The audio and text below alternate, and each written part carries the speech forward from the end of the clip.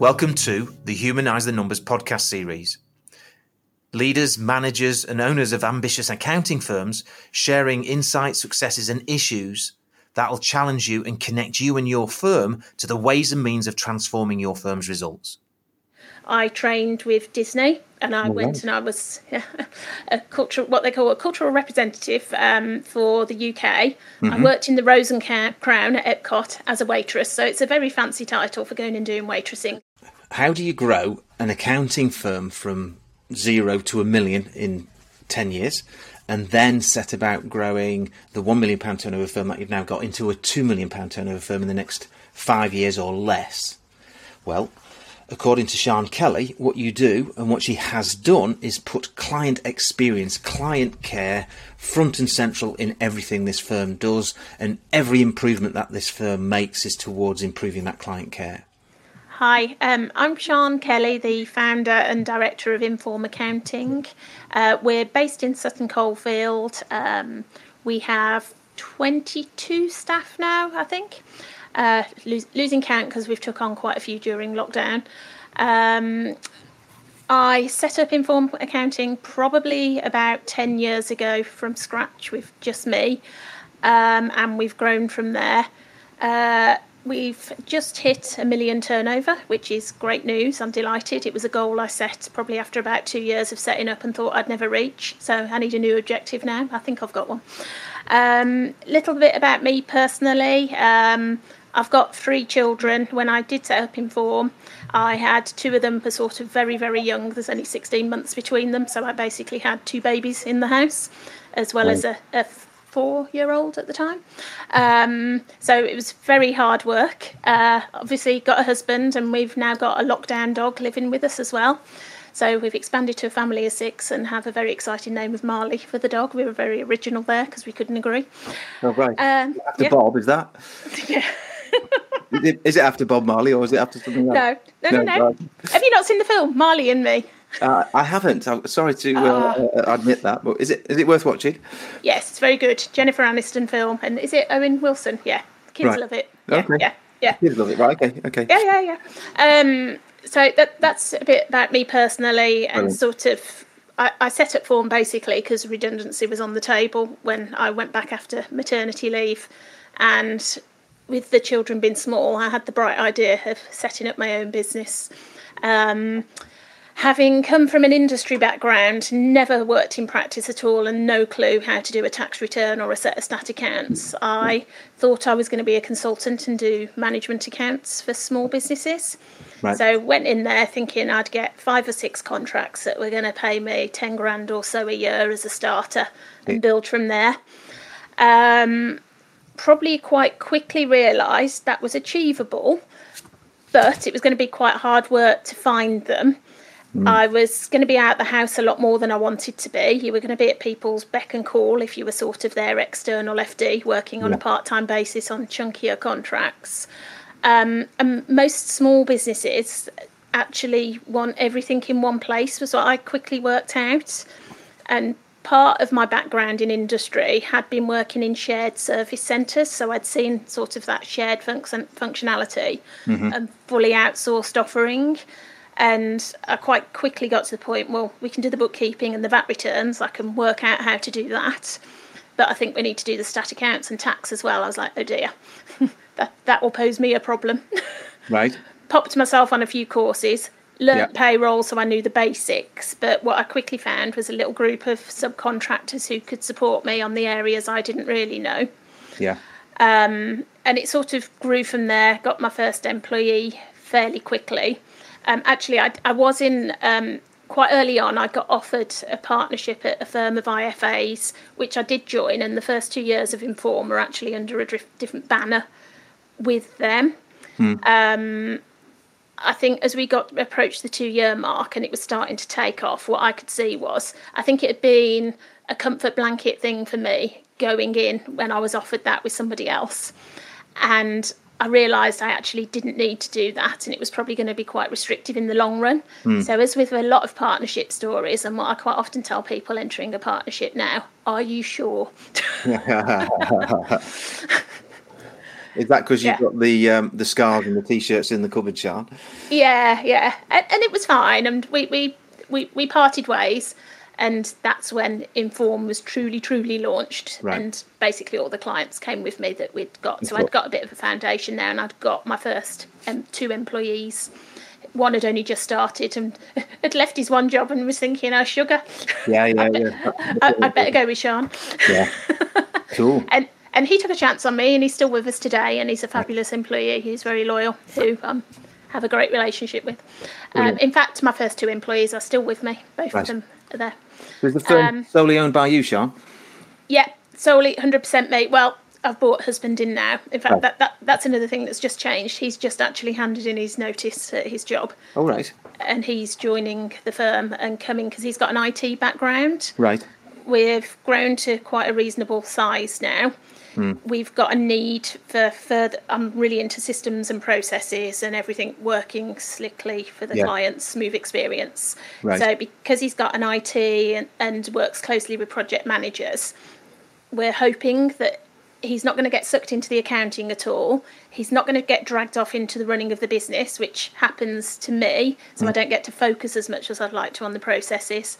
So he can, and we've got someone in-house who's one of our trainee accountants who's really quite talented in that area. But he needs a bit of support and guidance and help. So they're going to work together on helping us grow and improving the systems and help us with a couple of acquisitions that we want to do later in the year. Yeah, brilliant. So one of the challenges, and it's Sean, big fan. How can you not run a business without decent systems and processes? So it's a prerequisite, isn't it, for successful business? However, one of the downsides or possible challenges attached to a systems focus is it dehumanizes what's going on in the business for the team, and it dehumanizes how it works for the clients. How do you overcome that with your systems focus?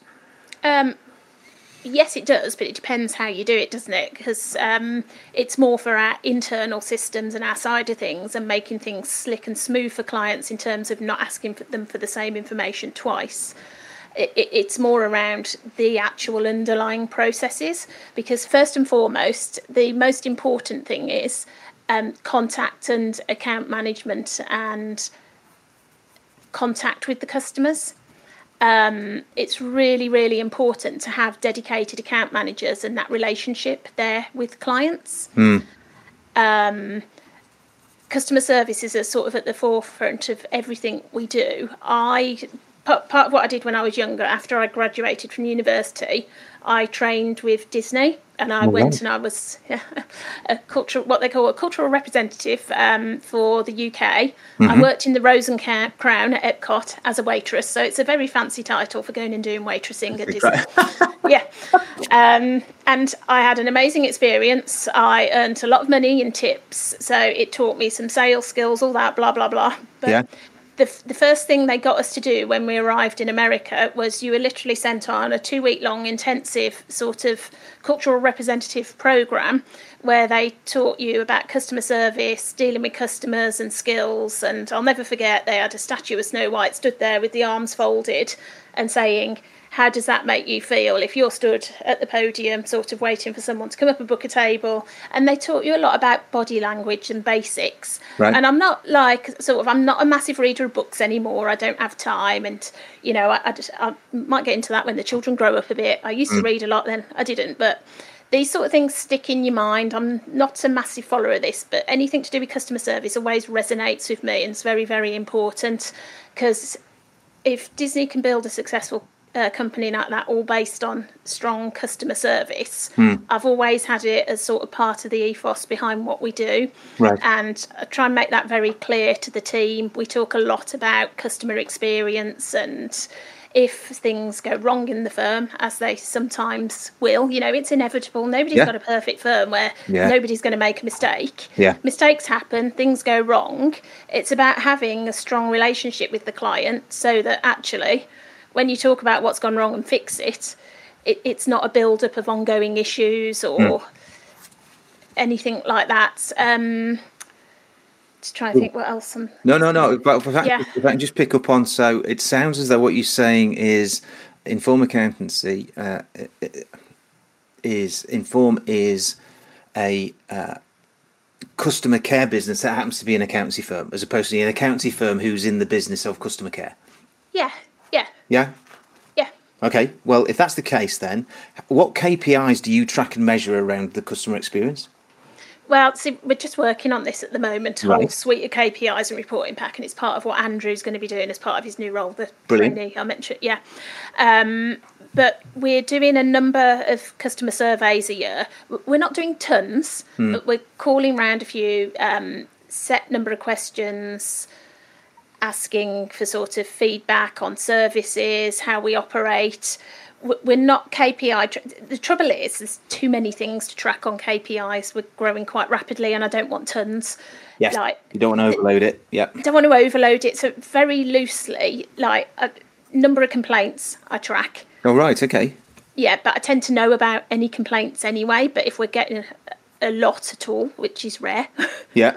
they'll be addressed. We have a twice weekly team meeting for that. Right. We're doing some surveys a year, but around the customer care, that's probably it. I mean, another initiative we've got come on board recently is we lost a sole trader recently. And this is just very simple, short story, but he'd asked us to do his March year-end accounts, and the next thing we know, I've got an email from one of the team, Kath, saying, "Oh, I've just had this off Alex to say he's leaving." I said I'd get his accounts done within a week of him sending them to me, so I'm not sure what's wrong. So it was like, okay, let's give him a call. You like, if you talk to people, you get a nice. So gave him a call, found out he's based in Bristol. He said we'd been absolutely brilliant through COVID, lots of correspondence, communication, really liked that. But he was a sole trade business. A lot more of it was biased towards limited companies and things that didn't really relate to him. And he wanted a firm that was sort of local and round the corner and who he could sort of just go in and see. Yeah. So the good news there was one of the staff wanted to understand what she'd done wrong. She didn't pick up the phone and ask. I did. Right. We got some positive feedback around what we've been doing. But what I learned off that is he wanted perhaps a few more touch points with us through the year. What we'd potentially lost there was a client that was about to turn into a limited company as well. Yeah. Yeah, we hadn't spoke to him often enough during the year to identify that. Now, with our limited company clients, we speak to them all the time.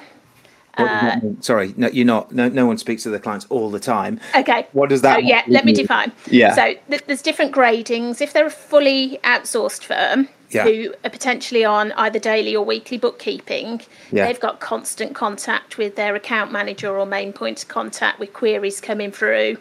And if they're having regular management accounts, there's regular contact going on there. And they, to be honest, where we do everything for a client, are my absolute favourite sort of clients to win. Yeah. They're bigger clients, they're more exciting for the staff to look after, and you've got a sticky relationship with them because you're talking to them all the time. Yeah. So there's a weekly engagement piece. There's a monthly phone call minimum. There's plenty going on. Yeah. And you know if they're not happy because they'll tell you because you're talking to them regularly. Yeah. They're so much more sticky. Yes. Then you tend to have your smaller limited companies where we maybe do the quarterly VAT, so you've got a quarterly touch point with them. Or it might, then you've got limited companies where you just do a set of accounts once a year. And this group and the sole traders are the ones we identified as actually really, for all the will in the world, the account managers can't be phoning around all these several times a year. It's quite difficult with workload and stuff. But what we have got in place is a business development manager who's there to get new business, which is quite difficult at the moment because you can't go out and network. So he'll just get the regular leads that come in off the website. But he's there to also relationship manage onboarding of new clients. But we're getting him calling round now all the people that we don't talk to so often, just to at least touch base and check in with people and see what's happening in their business, because there was an opportunity there to upsell to a small limited company that could grow into a large limited company one day that we missed. Right. Yeah. So is your business development person an accountant or a non-accountant? No, non-accountant. All right, so you've got someone in the sales role within the firm who's not an accountant, and you've morphed their role slightly because of the circumstances we've been in during 2020-21. Yeah, well, they're doing a bit of a care role. Bit of a mixed role, really. Yeah. Cool. Yeah. Interesting that you've got a non-accountant who sells accountancy services. You know, some accountants would suggest, well, that's never going to work, is it? It does and it doesn't. So two schools of thought. Small clients. This is an ex-bank person, by the way, so they've got an understanding of finance. Yeah. So, but I don't see that necessarily matters because somebody can learn the basic finance process. So I think for the smaller size of businesses, that works, and for initial fact finding and stuff. Yeah. Wherever we've got a larger prospect, I'll tend to deal with that, or it needs to be somebody senior. Right. It might be that the business relationship person sets up the initial meetings and has an initial conversation, but I'll certainly be involved from quite an early stage because fundamentally nobody is going to have the same. I mean, the senior staff perhaps, but nobody's going to quite have the same passion about my business as I do. Yes. And be quite as enthusiastic. So it is a bit of a tricky one as we've got bigger, because I cannot physically deal with every new inquiry. Well, let's go. Let's pursue that then, because you said earlier that you had a goal of hitting 1 million, which you didn't think you'd do, and you now have one. Now you've got a new goal. What's the new goal? Well, we got really excited with this one. I was sat with a group of accountants I meet with quarterly a couple of weeks ago, and I was like, I haven't got a goal now. I've done it. I don't know what my goal is. So I was really creative, and I'm like 2 million within 5 years. Right. Okay. So it took you 10 to get to 1. Now you want to do the next additional million in half the time. Yeah. Yeah. That's there's an elegance to that, isn't there? Yeah, and I think you've got to be really careful as you grow with customer service levels. Yeah. Because what I learned very, very early on is that you grow too quickly, customer service levels slip, and you'll end up firefighting and sort of putting out fires rather than focusing on the growth and getting that right. Yeah, so reputational damage there as well, isn't there, Sian? Exactly, and I'm not okay with that. Yeah. No, you are coming across as a bit of a control freak, I've got to say. Oh God, sorry. But it sounds like you want the control because of the passion about the customer care. Yeah, because I want it to be right. It's my name. It's not, because I've not gone down that sort of traditional route of Sian Kelly Accounting. Although you would laugh if you look back on Companies House. Once upon a time, it did say SK Accounting. Right. Hey, I'm the same as you. I didn't know this, Remarkable Practice has got a corporate. It's a corporate. It's not just Paul. It's not just Sian. I get that. Yeah. I get that. So 2 million in 5. So 2 million in 5 years. So in 5 years' time, you double the size you are now in terms of fees, maybe team, depending on how you engineer it. We won't double in size of team. Okay, let's go there then. Yeah. Right. Why not? Why? Because a lot of the getting to 1 million and a lot of the pain of getting to 1 million is, you have all your growth peaks and troughs. Yes. Is taking on those senior staff that you need, and maybe that sales role. Yeah. And when you first start off, you don't have an admin person, for instance. There's all those roles that you need as a growing business, and I've got all the key roles in now. Right. So really what we're going to need to get to the 2 million point, we might need another senior manager, but I hope to promote from within, to be quite honest with those. Because I've had a lot of people start as graduates and work their way up and through. So I'm very keen on growing your own as well. Good. Sorry, I lost track. Yeah, so won't need so many people because it's the way it's structured. The foundations are already there. Right. We'll just need to add in probably additional pods and maybe heads into what we call at the moment. It's kind of the bookkeeping and processing team, but it's not really bookkeeping with all the technology we've got nowadays. It's a bit more like data integrity, checking and pushing stuff through. So we'll probably need 1 or 2 heads in there, and then another little pod to get there. But it's not like a doubling in structure scenario now. So have you worked out how many people you'll need according to what it sounds as though you've got a reasonably clear picture as to the way the business is structured when you're turning over 2 million? Yeah. I always plan ahead. I've always got my little plan for the next few years. So. Or big plan, depending on, because everything's relative. Yeah. How many people? I think there's going to be between 6 and 8 more people to get to that. Up to around 30 people. Yeah. Turning over 20. But 20 million, 2 million. yeah, So 2 million. that's Yeah, the 20 one. million would be nice. Yeah. Yeah, some of my existing team are part-time as well. Some of them are sort of on job shares or part-time. So Yeah. we probably sound quite heavy on numbers, but Well, that's where I was going, because you do sound Yeah. heavy on numbers. yeah, no, there's quite a few part-timers in there, or mums with How many kids. full-time equivalents have you got within the 22 then, Sean? I don't know. I'd need to work it out, but there's Or how many probably a part-timers good, have you got? probably 9. 9 part-timers. Yeah, yeah. So would that make up to, say, 5 full-time roles, or 6, do you think? 5. 5. All right. Yeah. So 29. So 22 less 9 plus 5. Yes. So 18. So we're saying we've got $1 million turnover with 18 full-time employees. But we do a lot of bookkeeping as well, because we do everything. So that's the other thing in there. Yeah. Yeah. The reason I quiz in that space, because it's one of the conversations I have with a lot of firms, is just establishing what the fees per full-time employee equivalent is, and looking at that now, and then with 1 million and 18 people, and then you look at 2 million with 30 people. Has the shift in terms of fees per full-time employee, is it ambitious enough, Sian? That's the question. Yeah. No, I'm right. I'm hot on this. Good. So I couldn't tell you. I haven't worked out per employee, but I'm always looking bottom line sort of percentage. So for million turnover, Yeah. so I should be turnover on this, but at 1 million, and I'd like this to have been a little bit higher, but it is where it is for a reason, because I've took on quite a few new heads in the last year to get ready. Building capacity. Growing, yeah. So we've got a 25% profit on that Net. before corp tax. Before corp tax. Yeah. Yeah. So on the million, we've got 25% profit. Yeah.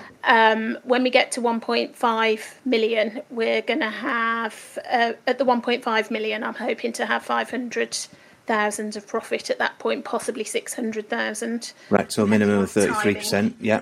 Yeah, so I know I'm not at the 33%, which is the traditional model. Yeah, third. Yeah. Yeah, we do quite a lot of bookkeeping, and I'm also in growth mode. There's reasons why we are where we are. Yes. Yeah. And that's a great answer, but sometimes that gets lost. It's part of that question. What comes first, Sean? Growth or capacity? Well, What do you mean by growth or capacity first? Well, it's say the way you've described your team now is you've got the capacity for growth. Yeah. You've invested in the future. So your answer by what you've said already is, capacity comes before growth. You can't have growth if you're full. You haven't got any place or time to do any work. It's what comes first. Right? Absolutely. We're always overstaffed, ready, because we automatically take on new clients. It's not what I found as we get bigger as well. We're getting more referrals from existing clients. That's a massive source of new business for us. Clients setting up new businesses or referring people in. The growth there is huge as you grow if you're getting things right. If the customer care is right. Yeah. Yes. Yeah. Which is why it's so important. Why I probably come across as a complete control freak. But it's working, and as a business, if I wanted to stay at 1 million, I could probably trim things down and get stuff super efficient, and I reckon I could probably make 350, 400 profit if that was where I wanted to stay. But it's not what I'm trying to achieve for the long term. Yes. So what's the reasoning behind seeking the growth that you're after, Sean? Why do you want to go from 1 to 2? I don't know. I'm some kind of weird maniac, but no. I don't know, because I found I can do it. I find it's exciting, to be honest. It's nice to have a challenge, but there's other things. I've got a good team, and I've got some really strong people in there who I don't want to lose, who've joined me from either school or university. I need room for them to move up. That's part of my motivation. I want to keep good people and grow them. Yeah. I'm enjoying it at the moment. I'm not finding it really stressful or anything. It has its moments, don't get me wrong. Yeah, of course. But I enjoy it. I've got 3 children. They have no idea what they want to do for a living yet. The middle one's quite keen on being an accountant. She does make me chuckle. Right. I think she's spotted an opportunity. The older one's a bit like, not sure. Yeah. So who knows what the kids will want to do. Right. But I really want sort of room for growth for the existing employees I've got who are doing well. Yeah. I find that really quite rewarding, and I like it. No, Yeah. great answer. And it'll earn me more money and stability as we grow. That's Of course. at the end of the day, that's also there. Yeah. But if it's like the challenge, it is exciting. Want to build a place that people can grow in, because that gives you a buzz. And clearly there's that enjoyment piece is plain as the nose on our faces, as the saying goes. So, what are your plans to make the business less reliant on Sian as you go from the journey from 1 to 2 million? It's never been hugely reliant on me. It was always set up that way. Like I said, I can't do stat accounts and tax, so I don't get sucked into that. Right. I get sucked into day-to-day issues and coordinating staff and bedding in new employees, because I want to be, and I'm always wanting to understand what to do with structure. Yeah. But ultimately, if I wasn't here, it would tick along. It probably wouldn't grow as quickly, because I do very much do all the strategic piece. And take control of the marketing and the direction of the firm. I've got some strong people underneath me who've been with us a long time now, who could potentially do that longer term, but they're still quite young. But I mean, my goal, we talked briefly before we were on air, I've got a house in Florida. Unfortunately, I cannot go there at the moment, and I haven't seen it very much. I think I've owned it for less time than I've been able to go to it overall now. But, my goals were to spend the 6 weeks summer holidays every year in America, for instance. And, when I was first setting up, it was very much, I work school hours. Now that's changed over the last year, because I haven't been having to do school runs and drop-offs as much. Yeah. But it's very much around, I want to get back to working school hours and having holidays whenever I like. And that's always been at the core. It's part of why I chose to set up it. I probably skipped that at the beginning in the intros. It's part of my motivation around setting up my own business, was to have time with the children. Because whilst it probably sounds like I just live and breathe Inform, I actually live and breathe my family as well. That's really important to me. Yeah. And it's why I do this sort of thing, if that makes sense. It makes absolute sense, because that's how I set Remarkable Practice up, to have all the school holidays off, which is what we've done. Yeah. Well, that's part of why Adrian's joining the business now, as well as he's got skills that can help us.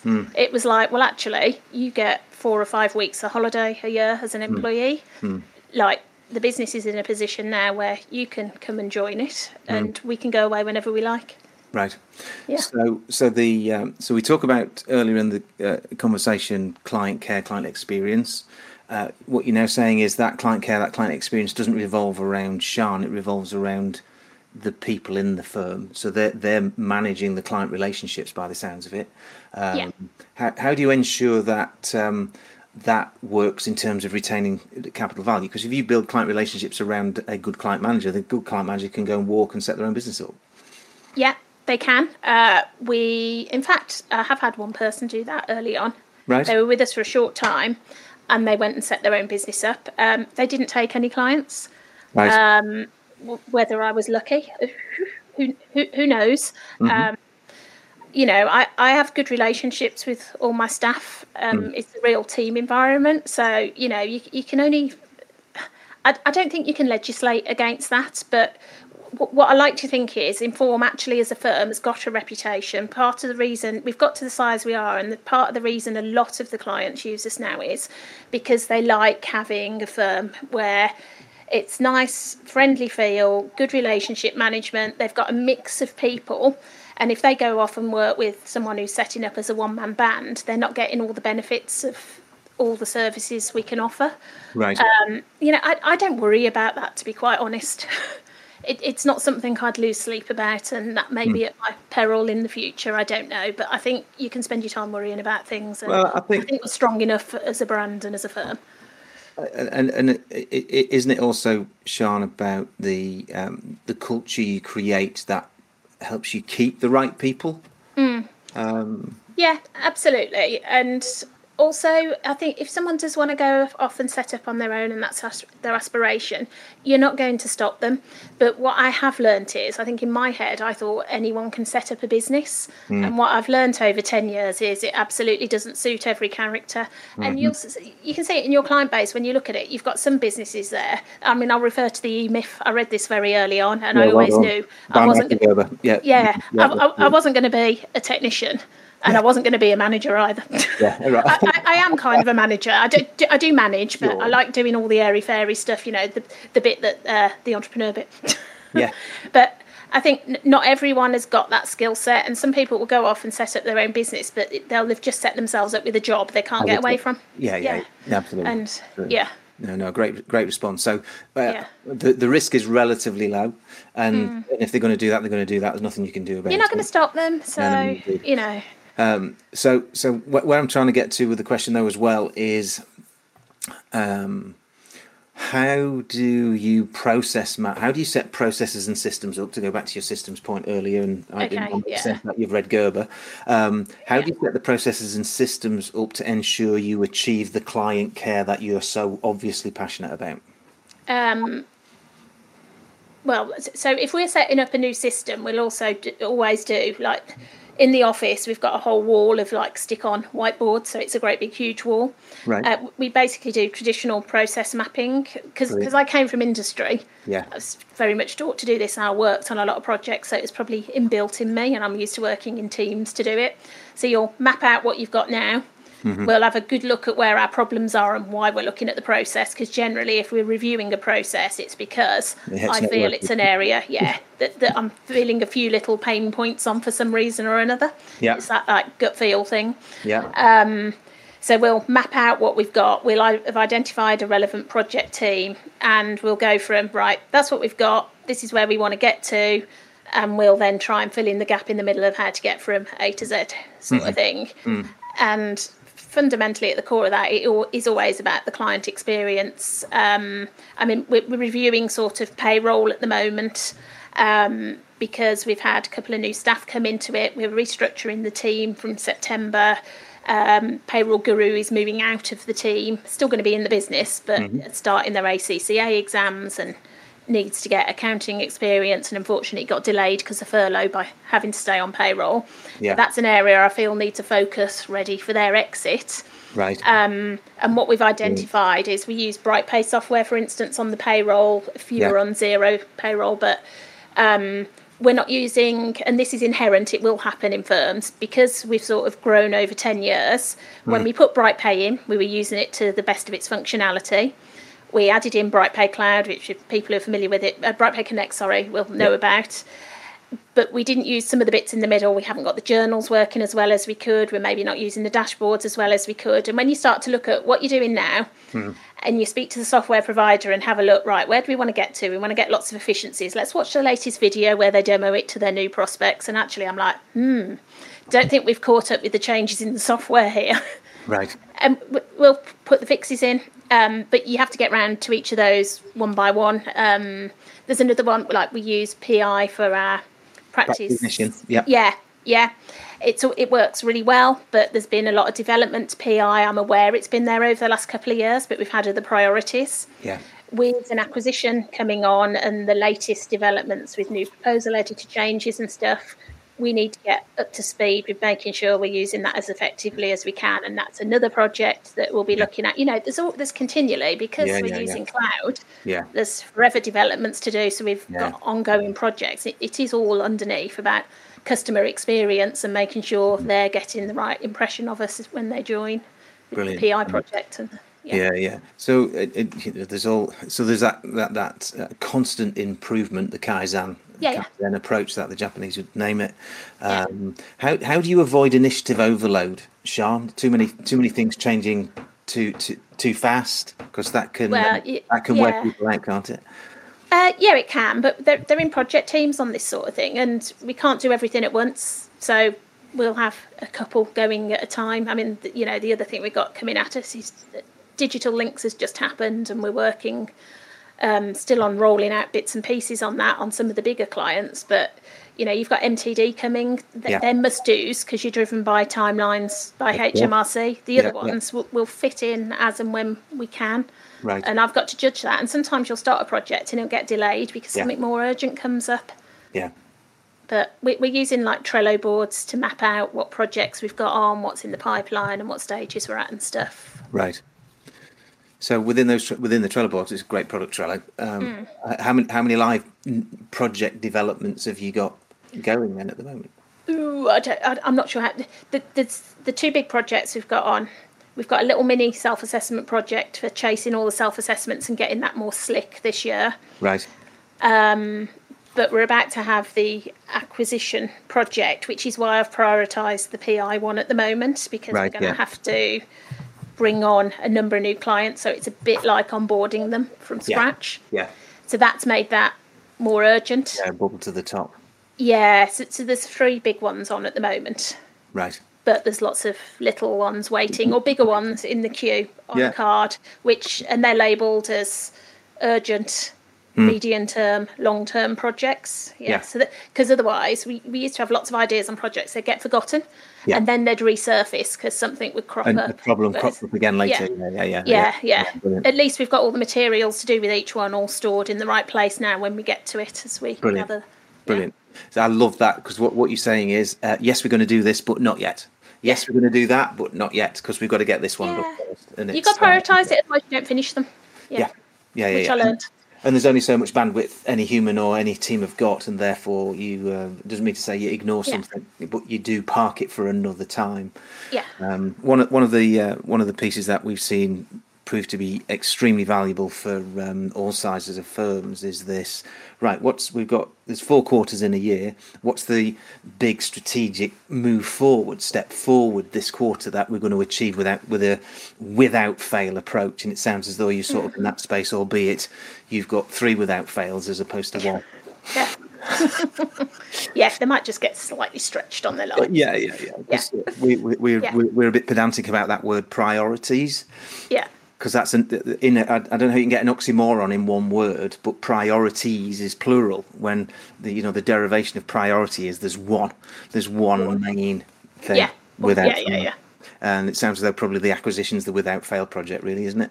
Yeah, it is. Yeah. Yeah. Brilliant. So what do you think is Inform Accounting's number one challenge as you move your firm in the next 5 years to 2 million?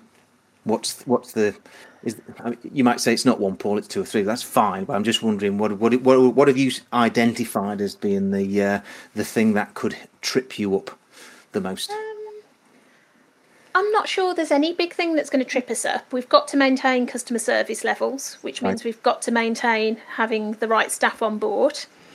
I suppose I'm taking a leap of faith because one of the practices I'm buying is going to come with a few staff. Yeah. Hopefully they're good. Yeah. Hopefully. Yeah. That's interesting. I assume they are. Have you met them? Not yet. Yeah. Oh, right. Yeah.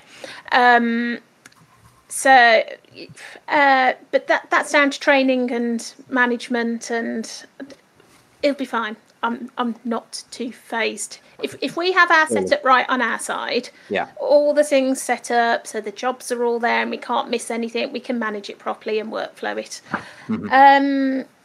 I suppose it is. I don't know. We're just growing now, and we're at a different level to where we are. Where it's a different type of growth. 'Cause we're just.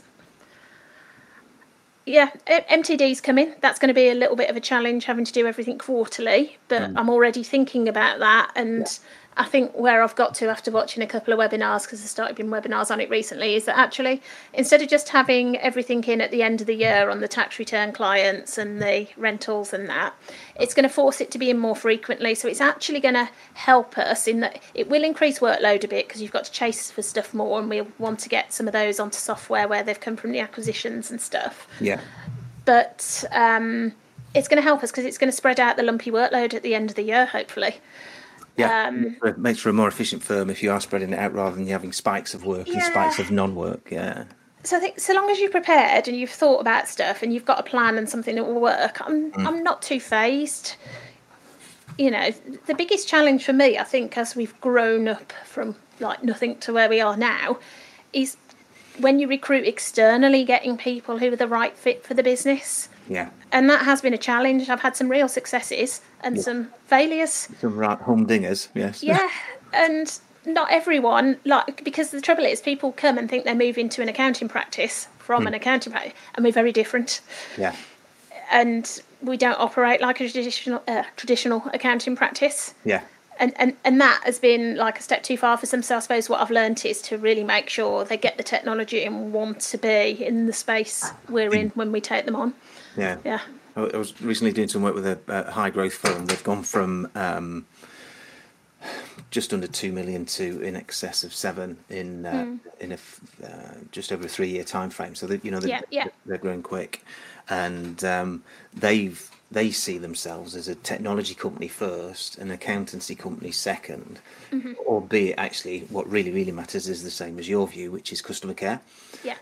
But actually it's the facilitation that the technology allows, and they, like you, are in this. Well, we're doing, for some clients we're doing bookkeeping daily, some we're doing it weekly, and some it's not as regular as that. But ultimately, as you move towards quarterly reporting, if you're not processing things every week for every client, you're going to come unstuck, aren't you? Yeah. And that's that's got to be part of every firm's strategy to some degree. Is how do we get to a place where we've got up-to-date data on every client every week, so that we can actually move towards advisory. Yeah, and Maybe. the pain will be getting the clients to do that. But once you've got them in the habit, it's what I said earlier, you've got greater stickiness. You're talking to them quarterly. Yeah. You've got a reason for them to pay you by direct debit. All our new clients that come on board, a direct debit. It was our whole model from the start. Yeah. With acquisitions, we've got to work on that and get people paying us monthly. So that'll be a change for us, and that will be one of the challenges we've got to overcome. Yeah. But it just leans towards our whole model of operating anyway, MTD, I think so. Yes, it's interesting. I used to use MTD as a frightener when I went into a firm of accountants and said, look, this is unavoidable. It's a train coming your way. You can stick your head in the sand if you want, but it's going to change the dynamics, because ultimately when it lands fully, there's a P&L balance sheet and tax calc for every one of your limited companies. I know that's a bit further away, but it's coming. Yeah. But hang on a second, that's got nothing on the pressure that's coming from your clients, and will get stronger pressure from your clients over time towards, I want to access on my phone some business intelligence on my business, not accounts data, something that helps me make decisions. Yeah. I've got on-demand films and music and books and groceries and wine and shaving, cars, flights. So I've got it on demand, but I can't see my business stats. I can't see the business information that enables me to run my business better. Yeah. What's going on? Everyone else is caught up. What's up with the accounting profession? Yeah. And that's the beauty of how we've operated to date. And for MTD, for the limited company clients, actually not a bother for us. We've got it. It's like, yeah. So how many clients are you, of your total number of clients? I'm curious now about the total number of clients and the total number of weekly up-to-date bank rep type clients you've got, Sian. What's the split? Oh gosh, I don't know. All right. I think probably about, of our limited company clients, because we don't tend to do the bookkeeping on sole traders, of our limited company clients, probably about 50% of them we do the bookkeeping for. So they'll be on daily or weekly bookkeeping, and we'll have up-to-date information, and we do management accounts for a significant proportion of those. Right. So half of your limited companies, you've got them on weekly or daily bookkeeping anyway. Yeah. And if they're doing it themselves, they're on Xero or whatever anyway, so they're doing it themselves. Yeah. And using Dext or whatever. Yeah. So you're miles down the path already, aren't you? I'm not fazed about the limited companies. We have a handful who are on manual records. We're going to have some more when we do these acquisitions. Yeah. But part of the reason we're doing the acquisitions is because the existing business owners don't want to deal with MTD and what's coming, and we're in a position to do it. So make it easy for them. Yeah. It's just like we're bulk onboarding a load of clients for us. Yeah.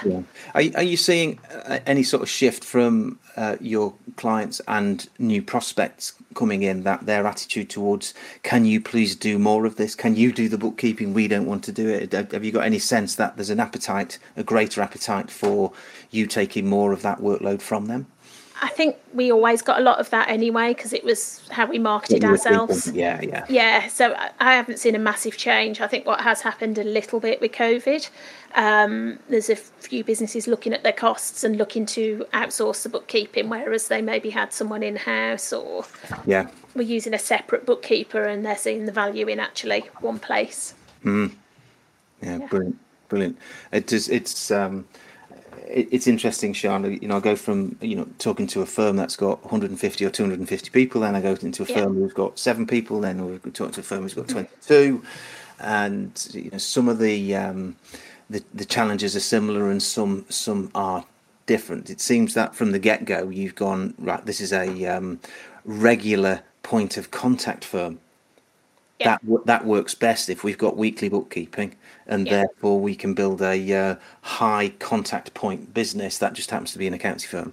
I love that. It's putting the customer experience right at the centre of everything you do, isn't it? That's what's clear from the film. Marvellous. So what's the big opportunity? So we've said, what's the big challenge? Or there isn't one, but maybe MTD, but that's not going to be really that big a deal because we've already got our systems and processes, and we're going to improve on an ongoing basis. So, we're going to adapt, and we've got this constant change, constant improvement model built in, because Gerber says, doesn't he, there's this system, that system, this system, but the most important system is how you change it system, which is what you've clearly worked out as well. So that's, you've clearly taken that to heart. Well done. So what's the biggest opportunity, do you think, for the firm as you head towards 2 million turnover in less than 5 years? New clients, growth. We're getting lots of inquiries still, even though we can't go out. We're not massively marketing at the moment. We haven't done a lot of development on the website. We're continually changing that. We haven't done a lot. It's steady new inquiries, so that opportunity is still there. There is more competition. We haven't got that advantage of we do Xero, we're cloud anymore. Everyone offers Xero and cloud. So what we've got to do is just shout louder about the massive experience we've got on it, and I think the website says that very clearly. So I think that's still an opportunity for us. I think you've got that completely wrong. Do you? Well, go on then. I don't think it's got anything. Marketing's got nothing to do with that. With what?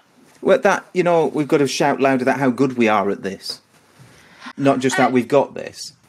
How do you mean? What? Well, I may have misheard what you've said, Sian, but it sounds though it said, look, everyone's got cloud, everyone's got Xero or QuickBooks and Dex and so on, so but not everyone's using it to its best. So what we'll do is we'll put ourselves out there as being one of the best. Yeah, but not by just saying that. We're going to have to do it subtly, and I need to talk to the marketing team about best way of doing that. You can't. It's a bit like what did every boring sort of accountancy website say? We'll give you proactive advice, blah blah blah. I'm not very eloquent like this. I don't know sometimes how to put things into words, but so I just talked to my guy at the marketing company and talked to him. Right, this is what we've got to achieve. Yes. You need to work out how to do it for us. Yeah. Because they'll probably come back with a very, very practical and sensible and on the button response. But what I find interesting is you go from one accountancy website to the next accountancy website to the next. Yeah. And who are they selling? Who's the hero of the piece on the website? Yeah. And it's typically the team or the accountants or the firm. We're the heroes. Yeah. We're the heroes. And you want customer stories and the customer to be. And that's how do your client stories tell, the audience, your guide, coach, Gandalf style character role in things? It's so that brand is a story piece, isn't it? So where we're doing the reviews with clients, and we're picking some each year to do testimonials as well, sort of thing. And we're picking a range of clients, but we're also then using those on the website as well to have customer stories on there. Brilliant. Because I said earlier, we grow massively by referrals. Yes. And that is the customer story. That's your clients. Talking about you. Brilliant. Yeah. It is. And then it's just right. Well, if we go, yes, the client's the hero. How do we best present their story becomes the only real question that matters. And then after that, how do we distribute this? How do we get it down and out there to everybody? Yeah, I tell you what I'm finding quite often now, because people are on cloud products already and on Xero and stuff. They've done that bit, and that's not where we'll necessarily win them over other businesses, because there's a lot of competition out there with it now. Yeah. But there's been so many poor implementations where they're on it, but they're not using it properly, or the systems aren't interlinked. Yes. But it's quite hard to find those clients until they realise it's not going well and start looking for a firm who they think's the expert. Yeah. And that they'll get a feel off the website, but they don't really get any confidence in that until they speak to you. I mean, we've got one at the moment who's come back to us where they chose someone else probably last August, September, a little bit based on price and locality. And I've had an email a week ago, can I have a chat with you? Yeah. And what he's got me to do, he's like, yeah, he says, I don't think what I've done is quite right. The systems aren't quite gelling. Can you have a bit of a look at it for me? And I'm having a look, and it's not been implemented properly. Yeah. So we've now got to go through, right, do you want to switch over? This is what you need to do. Yeah. But Kinsey, is you just told very simply a really powerful story. And it's how do we get that story into your marketing pieces? And that is where my marketing guy is really, really good. And he'll sit down and talk to me. Yeah, he went, I'll tell him what I want to achieve. Yeah. And he'll do it in the right way. Marvelous, which is where I know I am not a marketing expert. But you are, because of the passion you've got in the business and the appreciation and understanding of the customer's view, that makes you a marketer whether you like the label or not, Sean, I think. Oh, okay. I guess if there's just one parting shot around this marketing piece is the stats suggest that of all the bandwidth that's used across the interweb, in excess of half of it is video. And yet how well is Inform using customer stories and video in such a way that, and it's in there lies some magic, I believe, and it's certainly where we're investing time and money over the next few months to encapsulate our client stories. Yeah, no, I absolutely agree, and so does my marketing guy, because he's gone on about video and webinars for a while. What keeps happening to us is we keep planning it in, then we had going too fast, and sort of I'm like, whoa, we don't want any more clients quite yet, so and I will turn it on and off like that, because like I've said, don't grow too fast. And as a firm, we could grow faster if we wanted to. We could get investment, or we could choose to ramp it up, but I like my lifestyle as well, so that's important to consider. But we are looking at a program of webinars and things, but it's like it's time, and now we've got the acquisitions going on. Things keep getting put off, and at the moment we're doing just fine. So it's anyway. On the Trello board. It's just not yet. It's on the board, and it's been there for quite a while, and it keeps getting shifted.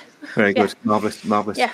Talk to your marketing guy about marketing from a recruitment perspective before client. Yeah. We don't have a massive. Well, I suppose. Yeah, if we're looking for I really struggle with bringing good seniors in, but I don't know whether it's before. Maybe I was trying to do it on a bit too much of a shoestring sort of thing, and as we've got bigger now, I don't know. Yeah. All right. So can you see? We just you agree with testimonials and case studies and videos of clients. Guess what? Just take that same process and go right. Here's two people that have been with us from the beginning. What's their story captured on video? Here's someone who's only been with us for 3 months. This is their story. See, Sian, if someone walked in tomorrow and they were the perfect employee, even though you don't have a job for them, what would you do? Oh, take them on. You hire them. And then the following day, another one shows up. What would you do? Probably hire them and go out and get some more clients and turn up the marketing. There you go. Can you see? And so I'd argue if you wanted to accelerate the 2 million in a shorter time frame, there's one marketing job that's more important than all the other marketing jobs. Which is the marketing job to win candidates. And so you just apply good marketing to winning new people. And and there you fix the biggest challenge facing every accounting firm we have ever worked with. Yeah, so long as it doesn't pull me away, because at the beginning you have to get involved a bit more with what's going on. And I don't like to work too long. Yeah. And you've got it absolutely taken on that one. It's rule one of business is pay yourself first. Oh God, yeah. But that's what I mean. Always with my million, even I know it should be 300,000 plus. It's not, and I know why, and I'm happy with what it is because it's affordable to me. So and it delivers you the lifestyle that you want. And that's one way of you paying yourself is in time, not just in money and cap value and growth. I think you're absolutely on the button with that. Yeah, brilliant. So, Sian, we've had. I've really enjoyed the conversation. Thank you very much. Of all the things that we've touched on and covered, which ones made you refocus, or which aspect of the conversation has gone? That's more important than I thought, or that's of real value. Is there anything that stood out from our interaction today that you've gone, yeah, that's on the button. Let's deal with that and add that to the Trello board, or bring that Trello board up the pile? I don't know. You've had me thinking about my structure and whether I'm doing the right thing with the growth, but I'm constantly thinking about that at the moment, and I'm looking forward to it. It's exciting. I think it's interesting that I couldn't answer sort of. Well, I haven't got a big challenge, and I'm just thinking, am I missing something? Right. I don't think so.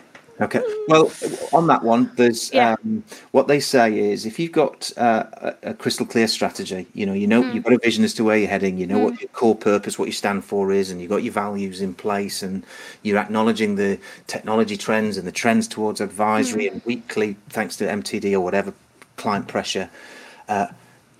Strategy doesn't really work as well unless you have clarity over what the difficulties and issues and challenges that strategy has to help you overcome. And so they say there's good strategy, bad strategy, and no strategy. Well, no strategy is probably, you can stumble along and do okay. So, that's fine. Bad strategy means usually you've not recognised the core challenges facing the business. Yeah. And so it's if it stimulated that, I would. There's one of the best books on strategy ever. Is the name escapes me, but I'll put it in the show notes of the podcast. And I'm a big reader, so I put a sort of a business breakthrough report together on it. So it's by the time you drunk a cup of tea, you can have read what I think the key insights. If you want, I'll share that with you. It points that we've got to work out what those, whether it be internal challenges or external.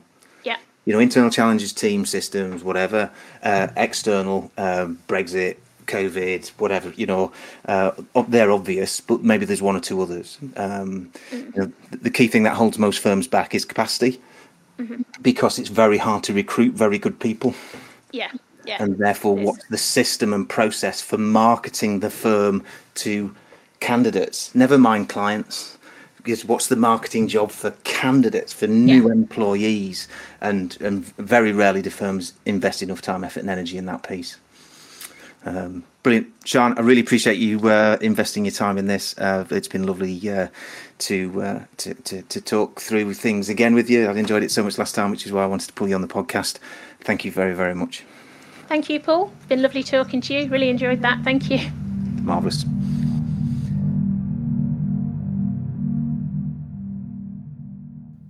You'll find more valuable discussions with the leaders of ambitious accounting firms at humanisethenumbers.online.